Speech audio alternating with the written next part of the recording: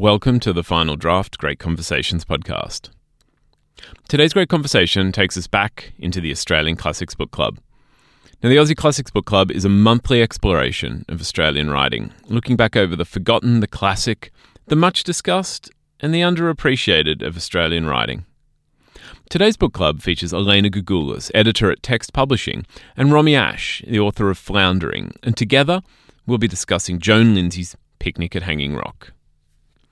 I'm Andrew Popel, and every week I broadcast Final Draft from the studios of 2SER in Sydney. We record on Gadigal land of the Eora Nation, and I acknowledge the traditional custodians, their ongoing connection to the land that was never ceded, always was and always will be Aboriginal land. In Final Draft, we explore the best of Australia's books, writing and literary culture. In the Australian Classics Book Club, it's a chance to look back and learn more about that culture and how it influences our reading. If you know someone who loves literature, then why not share the podcast with them? Books, I just think they're always better shared. And together, maybe you can start your own book club. Discover something new and share it with someone else. Hit subscribe, you'll get a great new episode every week. Now, Picnic at Hanging Rock tells the story of a group of students at the Appleyard College in the Macedon Ranges in Victoria. The group go on a picnic to Hanging Rock on Valentine's Day in 1900. As the afternoon wears on, a group of the students go out to investigate the rock. The rest of the party rest in a drowsy torpor, that is, until one of the girls returns hysterical, for the other three have disappeared completely. Join me as we discuss and discover Joan Lindsay's Picnic at Hanging Rock. My name is Andrew Popel, and it is time for the Australian Classics Book Club. A monthly event, although we're running a week late, where we go back and rediscover great Australian writing, things that tell us a little bit about who we are. And today is some would say perhaps arguably one of the greatest Australian novels. We can talk about that perhaps later. But first I want to introduce my guests in the book club. I am joined by Romy Ash. Romy is the author of Floundering, which was shortlisted for the Miles Franklin Prize, as well as the Prime Minister's Literary Awards and the Commonwealth Writers' Prize. Romy, welcome to the book club. Hi, thanks for having me. I am also joined by Elena Gougoulas. She is an editor at Text Publishing. She's also a regular guest here in the Aussie Classics Book Club. You will have heard her voice before, and it is always a pleasure. Elena? Hi, Andrew. Hi, Romy. Hi. Now, without further ado, it's probably time to tell people the book. I did tease it last week because people like to know what's coming up, but we are talking about Picnic at Hanging Rock from Joan Lindsay, a book that I think for many people has resonances and thoughts and memories, and as I discovered, they're not all accurate. But before we get to the book, Elena, can you please introduce us to Joan Lindsay? I can. So Joan Lindsay was born right at the end of the 19th century in Melbourne into a prominent Melbourne family known for its participation in the arts, among other things. She attended a school that was much like the Appleyard College of Picnic at Hanging Rock and seemed to serve as part of the inspiration for it. She was originally trained as a visual artist, actually, and she was married to Sir Darrell Lindsay, who, of course, is an artist, and she moved in those circles. Her first book was written in 1936, and it was a kind of parody of travel books that were really popular at the time. And then she didn't write her second for another 30 years, really, and that was Time Without Clocks, which is a kind of autobiographical memoir, if such a thing can be said to exist. And then Picnic at Hanging Rock was published in 1967. So just a few years after that, and that remains her most famous book, and indeed one of the most famous books of Australian literature. And it was adapted, of course, into the very famous feature film by Peter Weir in 1975. She did go on to write more books and essays and stories and novels and memoirs before her death in 1984.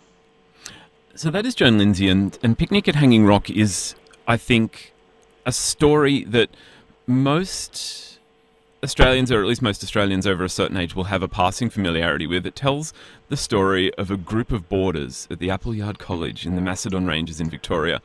The group go on a picnic to Hanging Rock on Valentine's Day 1900 in the company of two teachers. As the afternoon wears on, a group of students go to investigate the rock, only for one to return hysterical, with the others disappearing completely.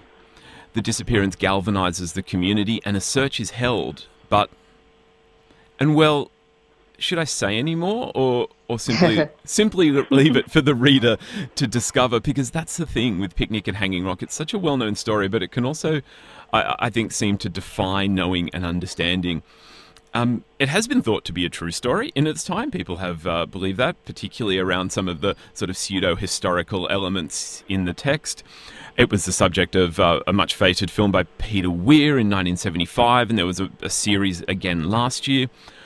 The mystery, I found, it invites and it confounds, and it feels like we all have our own relationship with it.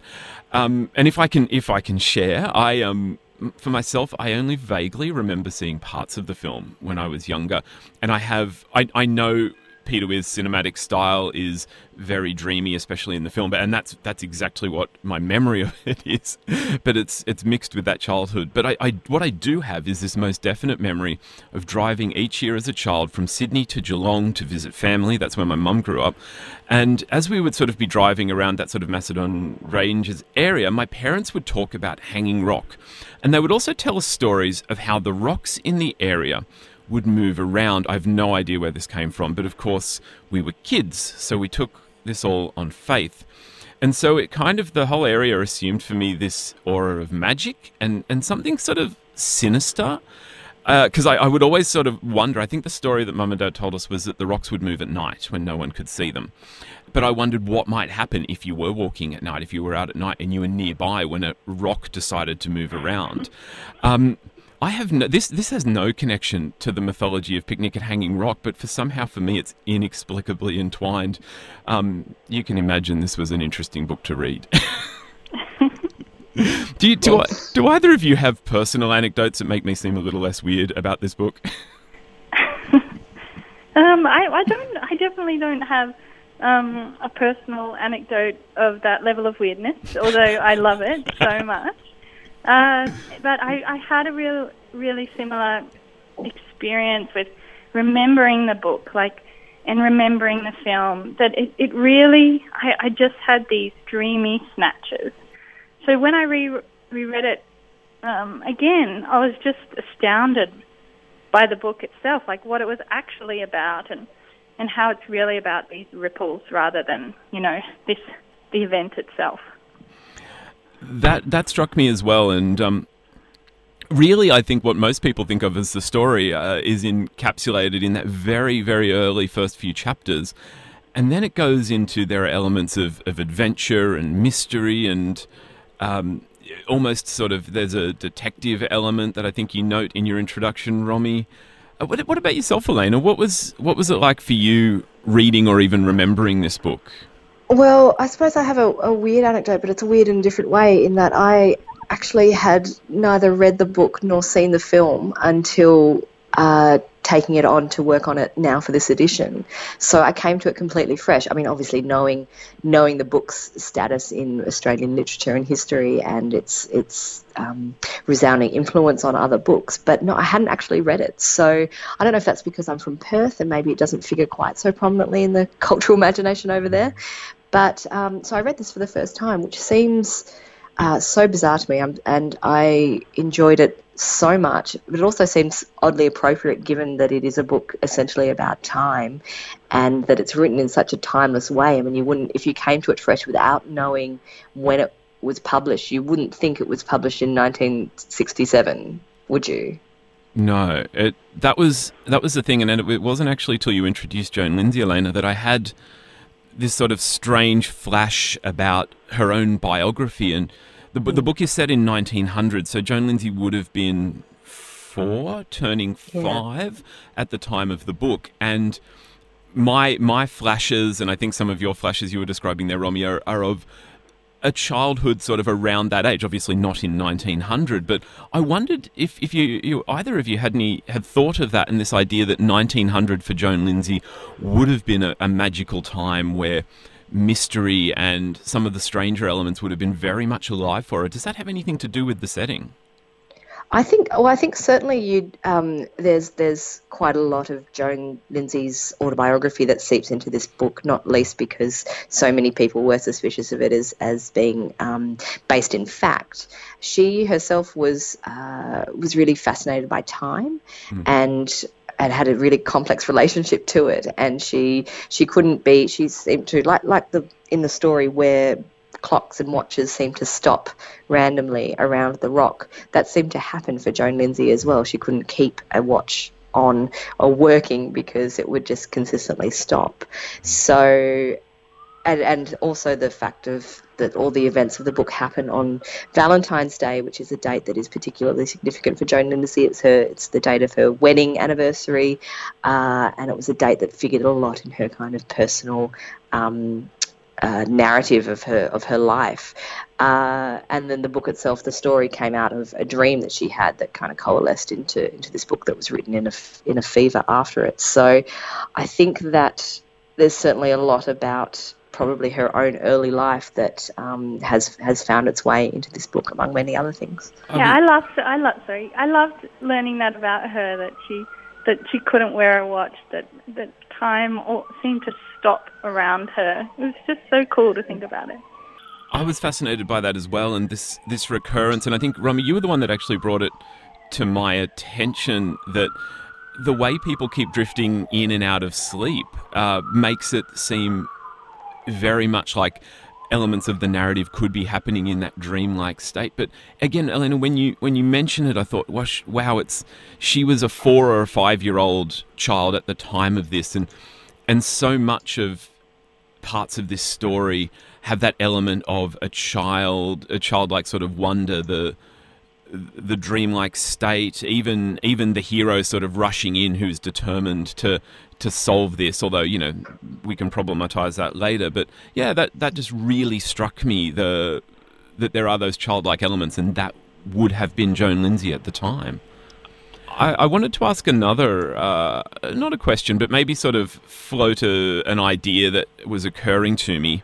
And this, again, was something that you really interestingly connected in your intro, Romy, so I'd love to hear your ideas. And that's the way the mystical kind of works. And the thing that really struck me in the early part of the book, and this isn't giving too much away, they're on the picnic and the 4 girls have begged off to go for a walk and explore the rock before they're to return to Appleyard College. And they encounter the other picnickers, and Albert sort of, does he give them a whistle? And everything is quite normal, and they're skirting the river, but they can't see the rock. It's made very clear that the rock is sort of obscured despite its size. And then they cross the river, and there's a bit of a to-do about how they're going to cross, and each of them in their own way. And it's actually reflected back on by, I think, Albert or Michael, how graceful, say, Miranda is versus the others.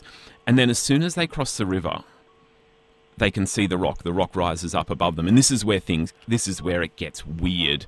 And it sort of struck me that, thinking back to elements of mythology and fairy stories, that rivers and running bodies of water like that actually can occupy a bit of a liminal zone in some of those more European-style mythologies.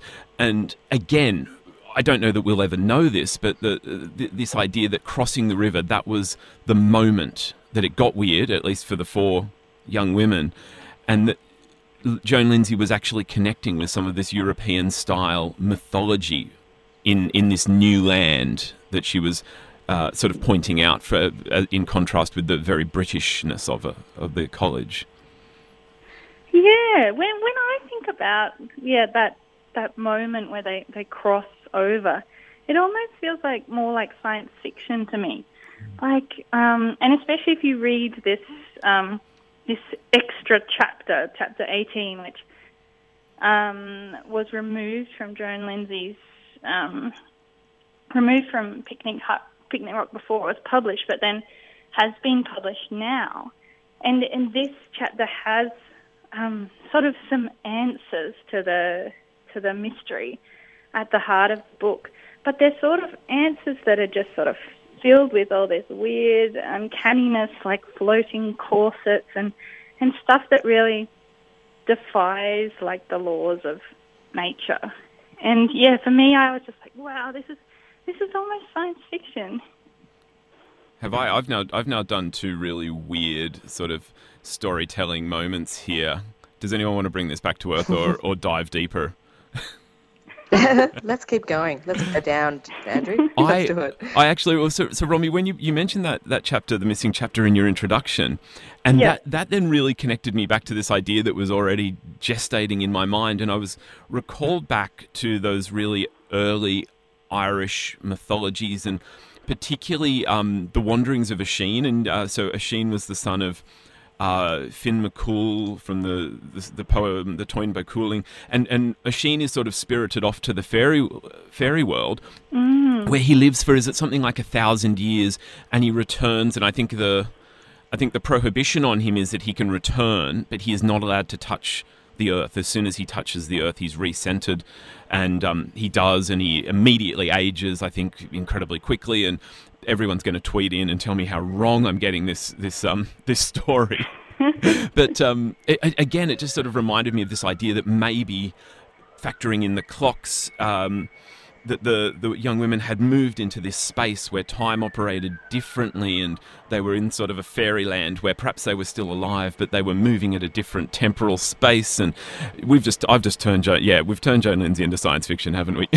Maybe they're going to return. That's what it says. Sorry, you go, Romy. Oh, I'm just saying, maybe we're still waiting for them to come back, Exactly. Yeah, exactly. That's what we ignored in the year 2000. It wasn't Y2K. Somewhere in Hanging Rock, three women. Sorry, correction. Oh, there's a spoiler. People are going to have to read the book. 3 women have just sort of wandered out strangely, been rescued by Doctor Who and spirited off around the galaxy. Elena, you were starting to say about how that is very much an aspect of it.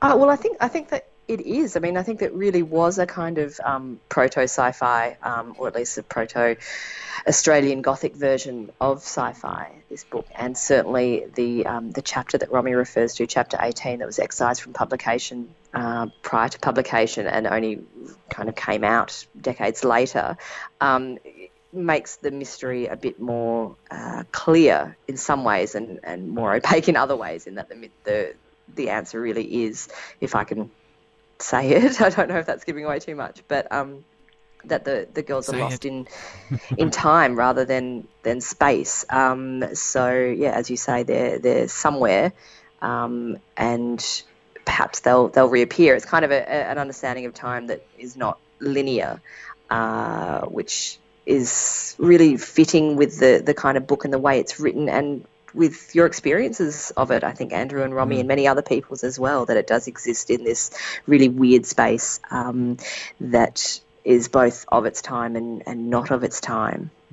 Can we talk a little bit about the Australian Gothic and this figuring of the landscape, and also a point that you make, Romy, which is that there's very much a colonial lens over this, and there is no real presence of the traditional owners, or that this is occupied land. That sort of terra nullius view, I think you put it in your introduction, Romy. Yeah, well, I guess with white Australian fiction, there is this sort of process of like erasure, I guess. But I just think that this book is telling of its time, and I think, in the book, in my introduction, I reference Claudia Rankine and what she talks about, how imaginations are creatures as limited as we ourselves are. So, so Joan Lindsay would have been, writing about the world that she knew, and that was definitely a colonial world. And yeah, it's kind of a white historical novel. Did you want me I to think that's true, that the way that it engages with the land is so, I mean, it's in a way, because Joan Lindsay's preoccupation is one of time rather than place, even though the landscape figures so prominently and so forcefully in the book, her understanding of place seems to exist in this abstract realm where it's about ideas rather than any kind of engagement with contemporary and, issues that actually bind us to the earth and the land, which is not an excuse at all. It's just, I think, it's really interesting to note it as a product of its time, given that it is so timeless in many other ways. I was really interested in ways of knowing as well, because it does seem like Joan Lindsay is trying to engage with ways of knowing this land in the dynamic between Mike and Albert, where they create this strange friendship across their class, but Mike is very much this lonely. I feel like I should be using his full title, but I got all friendly with him as well, as I read. Mike is this very aristocratic recent transplant, whereas Albert is a young man who has sort of grown up on the land. And they have very different ways of knowing, and Mike sort of almost has to drag himself up, whereas Albert is always very casual with the situation. He's always at ease, and seems to find Mike a curiosity in the way he kind of engages with everything to do with the land, and that contrast made that sort of sense of the Gothic very stark to me. If we think about when the novel is set as well, 1900. I think it's just pre-Federation. So we have this strong connection to Britain, and Mike, I kind of got quite friendly with him during the reading too. Yeah, he's representative of that, I think.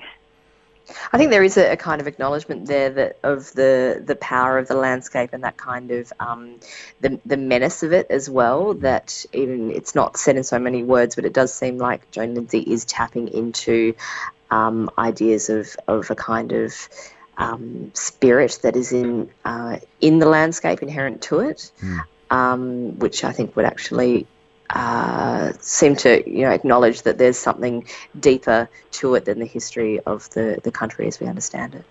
Yeah, and that's what I found so incredibly interesting, Elena, because in the way that I was reading, I was seeing some sort of lens, some sort of overlay of these European, if not specifically British, mythological traditions. But Joan Lindsay was very much acknowledging the idea that whatever it was there, it existed. I didn't have a sense whether she was engaging with the fact that it pre-existed colonisation.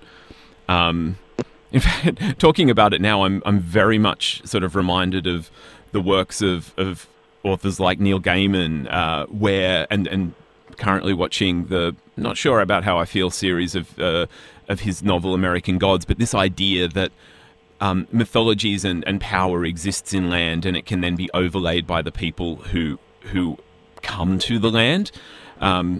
This is going to go down in history as me just getting the weirdest I possibly can in book club. Thank gosh it's my book club, or I wouldn't invite myself back.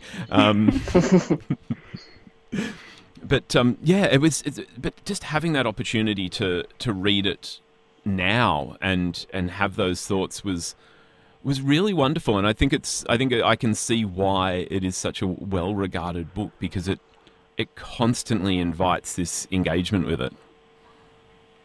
Yeah, I think that's right, and because I think from my perspective, the excision of that chapter 18 was the right one, right decision, because what gives the mystery its power is the ambiguity of it as well, that it's kind of what did happen to these girls and where are they now, and it allows for so many interpretations, so many conspiracy theories, so many ties to other works of literature and to other readings. And if you're reading it now, you can apply all kinds of post-colonial readings, you can apply some queer readings. I really enjoyed analysing the relationship between Mike and Albert through that lens. The story gives so much, and the fact of its openness is what I think allows it to endure. Yeah, thank goodness they excised that chapter.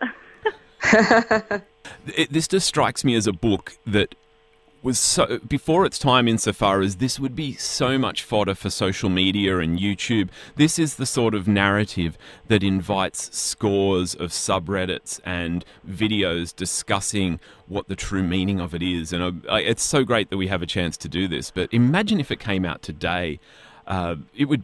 social media would be alive discussing this and some of the plots and twists that we've been going for here. For sure. It reminds me of something like Donnie Darko from what, a decade or two ago, with the and which was also then ruined by the director's cut. So it tells you that if you give away too much of the mystery, you ruin the story. It's true, and a young Jake Gyllenhaal would be perfect as Albert. That was a brilliant casting, Elena, and that might be a point before we cast a really strange version of Picnic at Hanging Rock. It is the Australian Classics Book Club. I am speaking with Romy Ash and Elena Gougoulas. We have been discussing Joan Lindsay's Picnic at Hanging Rock. Romy, Elena, thank you so much for joining me. That's it for this great conversation in the Australian Classics Book Club. I want to thank Elena Gougoulas and Romy Ash for joining me to discuss Joan Lindsay's Picnic at Hanging Rock. Now, Great Conversations is recorded on Gadigal land of the Eora Nation at 2SER's Broadway studios in Sydney, Australia. The show is produced and presented by Andrew Popel. If you want to keep up with the latest in books, writing and literary culture, you can subscribe to this podcast. There's a new one every week. But you can also follow us on Twitter, Instagram and Facebook. Just look for @FinalDraft2SER. My name is Andrew Popel. I will be back next week with more great conversations from Final Draft. Till then, wish you happy reading.